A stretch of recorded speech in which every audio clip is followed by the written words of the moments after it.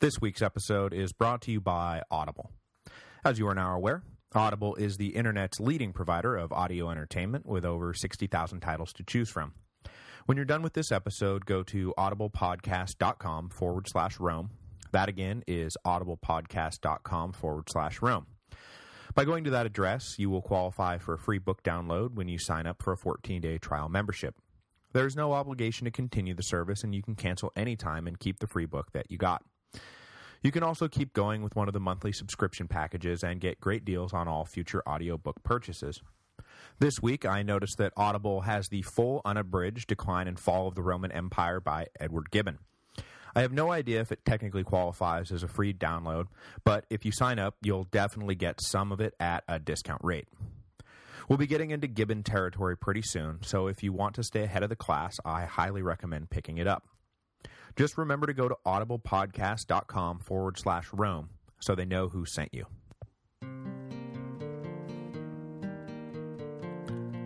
Hello, and welcome to the History of Rome. Episode 78, Imperial Stop Gap. The assassination of Domitian threatened to bring the Flavian dynasty full circle. Political chaos and its bosom buddies, violence, destruction, and death, had brought the family to power 25 years before, and now, with no heir to speak of, the sudden murder of the emperor stood ready to open the door to another round of bitter civil war. But no one had forgotten the horrors of 68 and 69 AD, least of all the Senate, and the elites in Rome moved quickly to find someone, anyone to rally behind, before the provincial generals started dreaming imperial dreams. But finding the perfect candidate would not be easy. Preferably, he would be an ally of the Flavians, so it could be plausibly argued that the new emperor did not necessarily represent a break with the previous dynasty.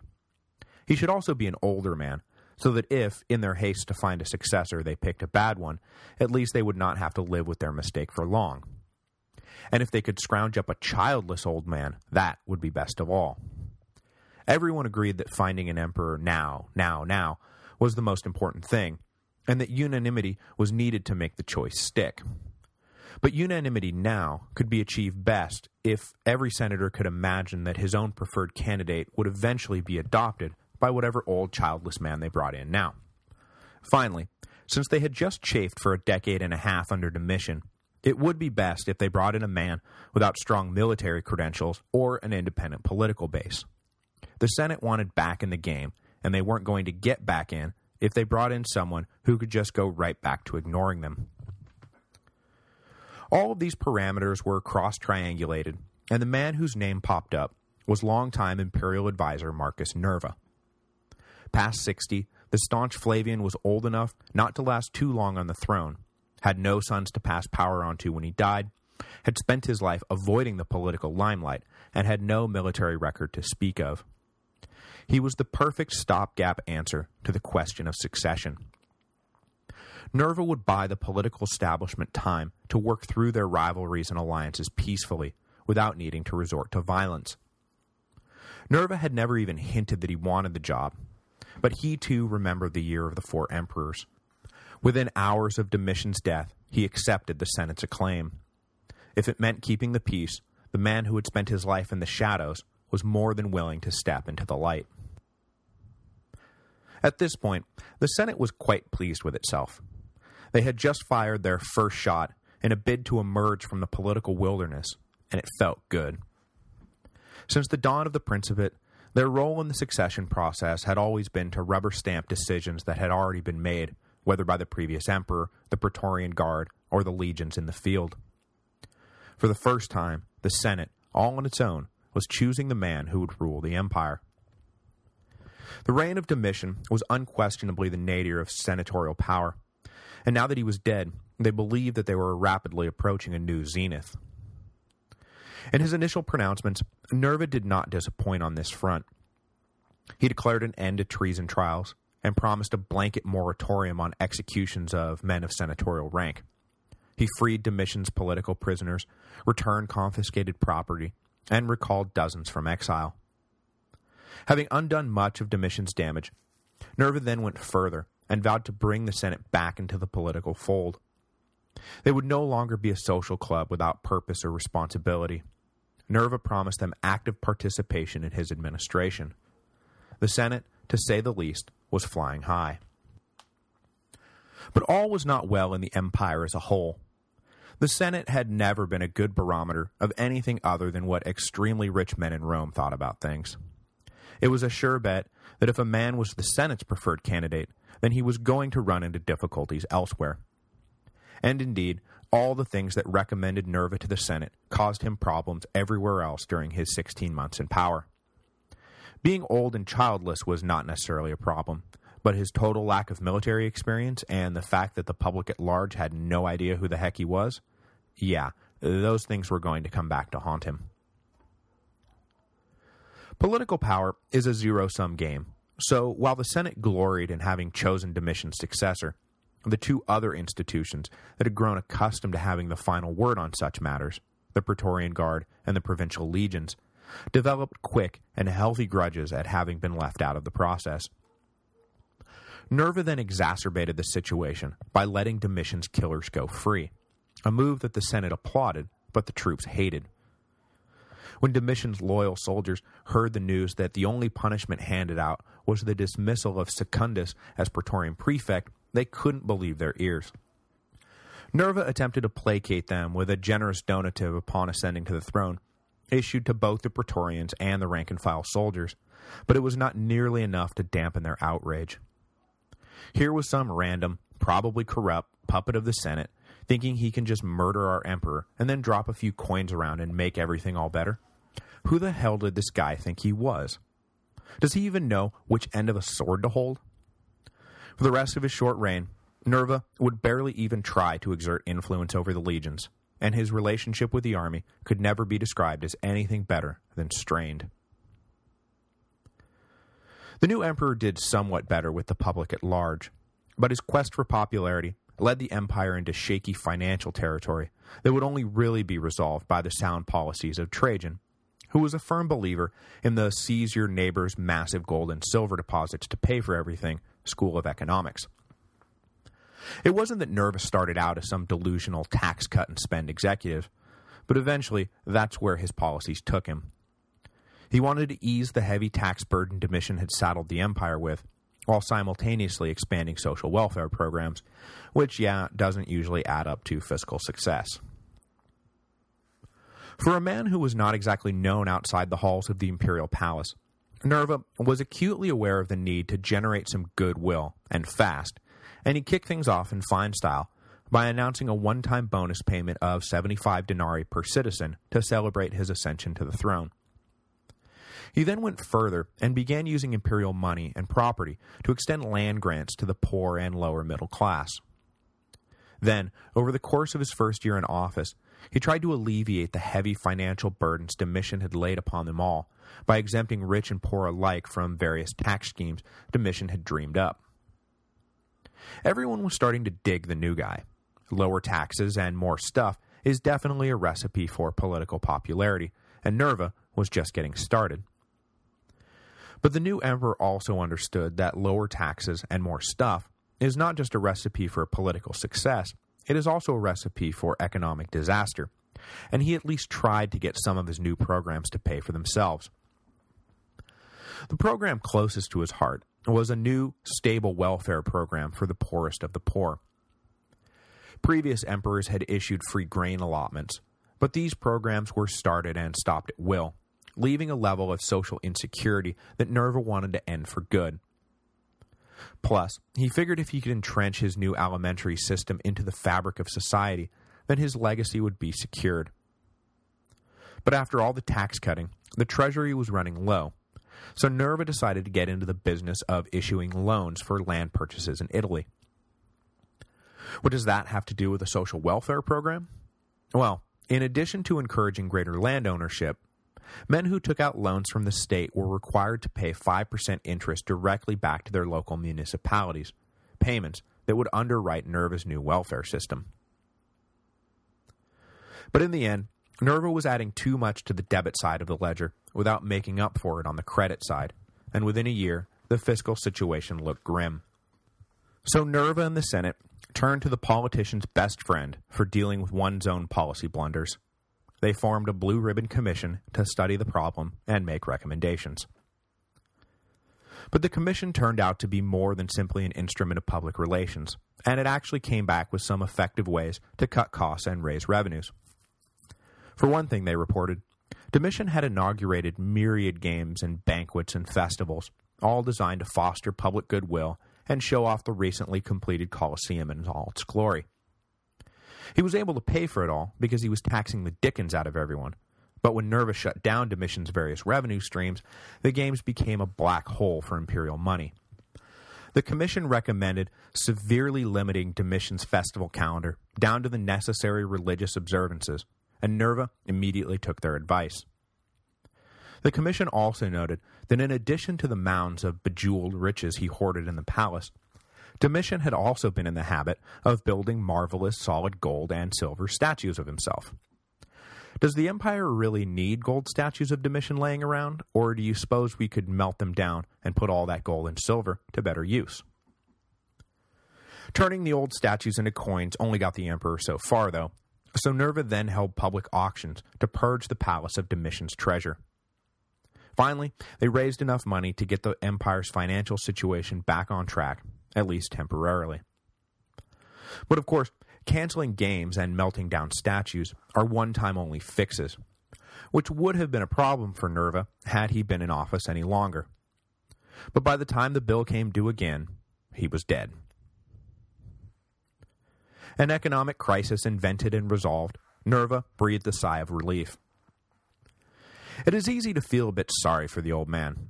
He had spent his life behind the scenes, offering advice, helping to find problems, and running small meetings. At no point had he been the man making the decisions, or the man who had to deal with the political backlash when things went awry, or the man who was expected to control the herd of cats that was the Roman Senate. For example, having promised the Senate that they were essentially exempt from political punishment, he placed no restrictions on their own pursuit of political vendettas, and the body quickly turned on itself in a maelstrom of accusations and counter-accusations over past offenses. Unwilling to come down hard on the one part of the political system who really supported him, Nerva allowed the Senate to run amok, prompting one member to observe that the tyranny of Domitian was perhaps superior to the anarchy of Nerva. The emperor simply did not have a firm executive mindset, and soon everyone, friends included, came to see him as weak and ineffective. He was, at his core essence, simply unsuited for the job of emperor. When a coup masterminded by a senator named Calpurnius Crassus was exposed, and Nerva refused to execute the plotters, it was not seen as a generous act of forgiveness in the mold of Julius Caesar. It was instead seen as the lame response of a weak man who refused to stand up even for himself. For the Praetorians, who had been ticked off since Nerva refused to properly punish Domitian's assassins, the situation was fast becoming untenable. In late 97 AD, after just over a year in office, old resentments were finally combined with enough new resentments to trigger a revolt among the guardsmen. Nerva had never been their choice, and in the past year he had done nothing to show them that he was anything but a spineless puppet of the Senate. But they were not interested in hacking their emperor to pieces, at least not yet, as he was obviously not a madman like Caligula or Nero. Mostly, they just wanted to remind him that the Senate may have placed him on the throne, but the Praetorians kept him there. It was important for Nerva to understand that whoever said that the pen was mightier than the sword had clearly never been stabbed to death in the middle of the night. So in October of 97, led by their new prefect Casperius Aelianus, the man appointed by Nerva to replace the dismissed Secundus, the Praetorians laid siege to the imperial palace and, quickly breaching the meager, non-Praetorian defenses, took the emperor hostage. Nerva quickly gave in to their demand that Domitian's killers finally be brought to justice, and in short order, Parthenius, Secundus, and the other conspirators were hunted down and executed. The emperor also wound up publicly thanking the Praetorians for reminding him of his duty, which was a part of the deal that sent them back to their barracks. The details of what else they wanted is hard to figure, but that was never the point. The point was to remind the emperor who was alpha dog in Rome, It wasn't important what the Praetorians demanded. It was only important that the emperor comply. After this unsettling ordeal, Nerva knew that he needed to do something fast to salvage his decimated reputation. Not just for his own sake, but for the whole empire. He did not have the support of the legions, and the Praetorians had just publicly humiliated him. His only real political allies were in the Senate, and, well, nobody liked them anyway. Nerva knew that conditions like these can lead quickly to civil war if they are not headed off at the pass. Up until now, the old and childless Nerva had been coy about who he planned to name as his successor. He had been flirting with the idea of adopting as his heir the governor of Syria, but in the aftermath of the Praetorian siege, he changed course and suddenly announced to everyone's delight, the legions most of all, that he was adopting as his heir the most popular general of the day, Trajan. Immediately, the political waters that had been heating up to a full boil cooled. Any hint of open revolt or civil war disappeared almost overnight. The only group put out by the choice of Trajan was the Senate, as they had hoped to be in the driver's seat on the issue of succession. As I said, every senator had their favorite candidate, and they were all getting ready for some good old-fashioned horse trading to get their preferred man in place, when Nerva up and killed the game before it ever got started. In time, though, they would shed whatever resentment they had over being bypassed, as Trajan proved himself to be an emperor as great as the divine Augustus himself. The future Emperor Trajan was born in Spain in 53 AD, near modern-day Seville. This, of course, made him what no previous emperor had ever been, a provincial. Now, it is a matter of some dispute whether Trajan was technically a provincial, or whether he was the member of a displaced Roman family that had moved into the region following Rome's envelopment of the Iberian Peninsula. The argument boils down to whether you believe Trajan's branch of the extended Ulpian family was pure Italian, or whether it had been native Spanish and adopted into the clan at some point in the past. Which, yeah, I'm not going to get bogged down in, since it doesn't really matter how pure Trajan's blood was when pointing out that he was the first provincial emperor, because every single citizen of the empire, Italian and provincial alike, considered him provincial. Full stop. His family rose to prominence with the Flavians, and Trajan's father was elevated to senatorial status, following his loyal service to Vespasian and Titus during the Jewish War. The high regard Vespasian had for Trajan's father is amply demonstrated by the former's appointment in 76 AD to the governorship of Syria. Trajan accompanied his father and got his first taste of public service and military life, serving as a tribune in the Eastern legions. Shortly after his stint in the Syrian army, young Trajan was granted a quaestorship, and his rapid rise up the cursus honorum was underway. His public career well begun, Trajan then managed to marry a woman who would go down in history as one of the finest matrons in the whole long history of the empire, Pompeia Plotina. Roman writers typically cast their women either as reserved, saintly mothers in the Cornelia Africana mold, or as diabolical stepmothers in the Livia Agrippina mold. The difference in depiction, unfortunately, usually came down to how much power the woman in question wielded. If the answer was a lot, then you can bet she was going to be portrayed as a scheming, probably murderous old witch. Pompeia Plotina, however, managed to avoid this fate, and somehow got the old historians to fit the notion of a capable and influential woman having a positive impact on the world around her into their heads. And that alone should prove what an impressive woman she actually was. Trajan became praetor in or around 85 AD, and shortly thereafter found himself leading the 7th Legion stationed in Spain. Trajan was a natural leader and excelled at the art of war, and it was clear that his star was on the rise. He had the kind of easygoing authority that made men not just ready to serve, but eager to serve. He had a relaxed, familiar relationship with his troops that, coupled with his policy of strict but fair discipline, reminds you of no one so much as Julius Caesar. The young provincial general was fast becoming the most popular man in the Roman army. Coming to the aid of Domitian so readily during Saturninus's revolt, earned him Domitian's gratitude, and with his natural talents now joined with imperial favor, he was off to the races. In 91 AD, he served a term as consul, followed by key appointments as governor in Moesia and Upper Germany. As governor, he earned rave reviews not just for his military acumen, but for his administrative skills. As a provincial himself, he brought along with him none of the arrogant disdain the boys raised on the Palatine Hill seemed to carry around with them as they arrived in wherever to serve their perfunctory proconsulships.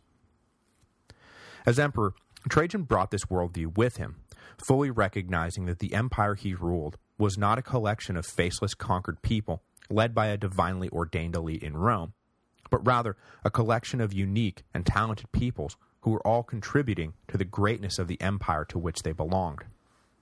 It was a worldview that would serve Trajan and the Roman Empire as a whole quite well. Through the mess of Domitian's assassination and Nerva's ascension, Trajan did his best to keep his troops in line and loyal to the legal emperor. But he was not oblivious to their unhappiness with the situation, nor their whispered calls that perhaps he ought to be sitting on the throne instead of shifty old Nerva. But before he had a chance to really be persuaded that he ought to, take matters into his own hand, the Praetorian revolt made the whole question moot. Knowing full well that Trajan was the most popular man in the army, and that he needed the army on his side if he hoped to remain on the throne, Nerva suddenly announced his intention to adopt Trajan and make him his heir. Elevated to the consulship for 98 AD and given a full share of the emperor's tribunician powers, Trajan suddenly found himself not just heir, but practically co-emperor. There's some speculation that with Trajan in place and well received, that Nerva was planning to abdicate the throne, but we'll never know for sure because in January 98 AD, Nerva died of an illness at the age of 67 after just 16 months in office. Trajan was in Germany when Nerva died, and it is traditionally reported that it was young Hadrian, future emperor himself, who delivered the news that Trajan was now the sole emperor of the Roman Empire. Nerva's reign had been brief and stormy, and in the end we should probably be talking about the 4 good emperors rather than the 5 good emperors. But as a temporary stopgap to fend off civil war, he did just fine. His alimentary system did entrench itself as a cornerstone of the enlightened despotism that defined his successors, and whatever damage his economic flailing did was short-lived as Trajan soon solved the empire's money problems. So Nerva's personal legacy was a mixed bag that did some long-term good, but no real long-term damage. But of course, he will always be remembered as one of the 5 good emperors, because his chosen heir turned out to be Trajan, who was consistently ranked either 2nd or 3rd, depending on what you think of Constantine, on the list of greatest emperors of all time. So Nerva stuck the landing on the most critical decision of his reign, and for that alone, we shouldn't kick him around too much. When we come back, we'll begin the reign of Trajan, who, as I said, is widely considered one of the best emperors in Roman history. A military man at heart, he would leave Augustus's injunction against further expansion in the dust and push the empire into heretofore unconquered territory, bringing back with him riches that would fund a century of Roman brilliance. As a result of his campaigns, practically every standard map of the Roman Empire you see today is labeled down in the corner, Roman Empire at its greatest extent, 117 AD, or something like that. That was Trajan. He was Rome at its greatest extent. However, I must tell you that Trajan will have to wait until after the new year. I'm taking 2 weeks off for the holidays, but we'll be back on January 10 to begin the century Gibbon famously called the period when the condition of the human race was at its happiest and most prosperous. Happy Saturnalia.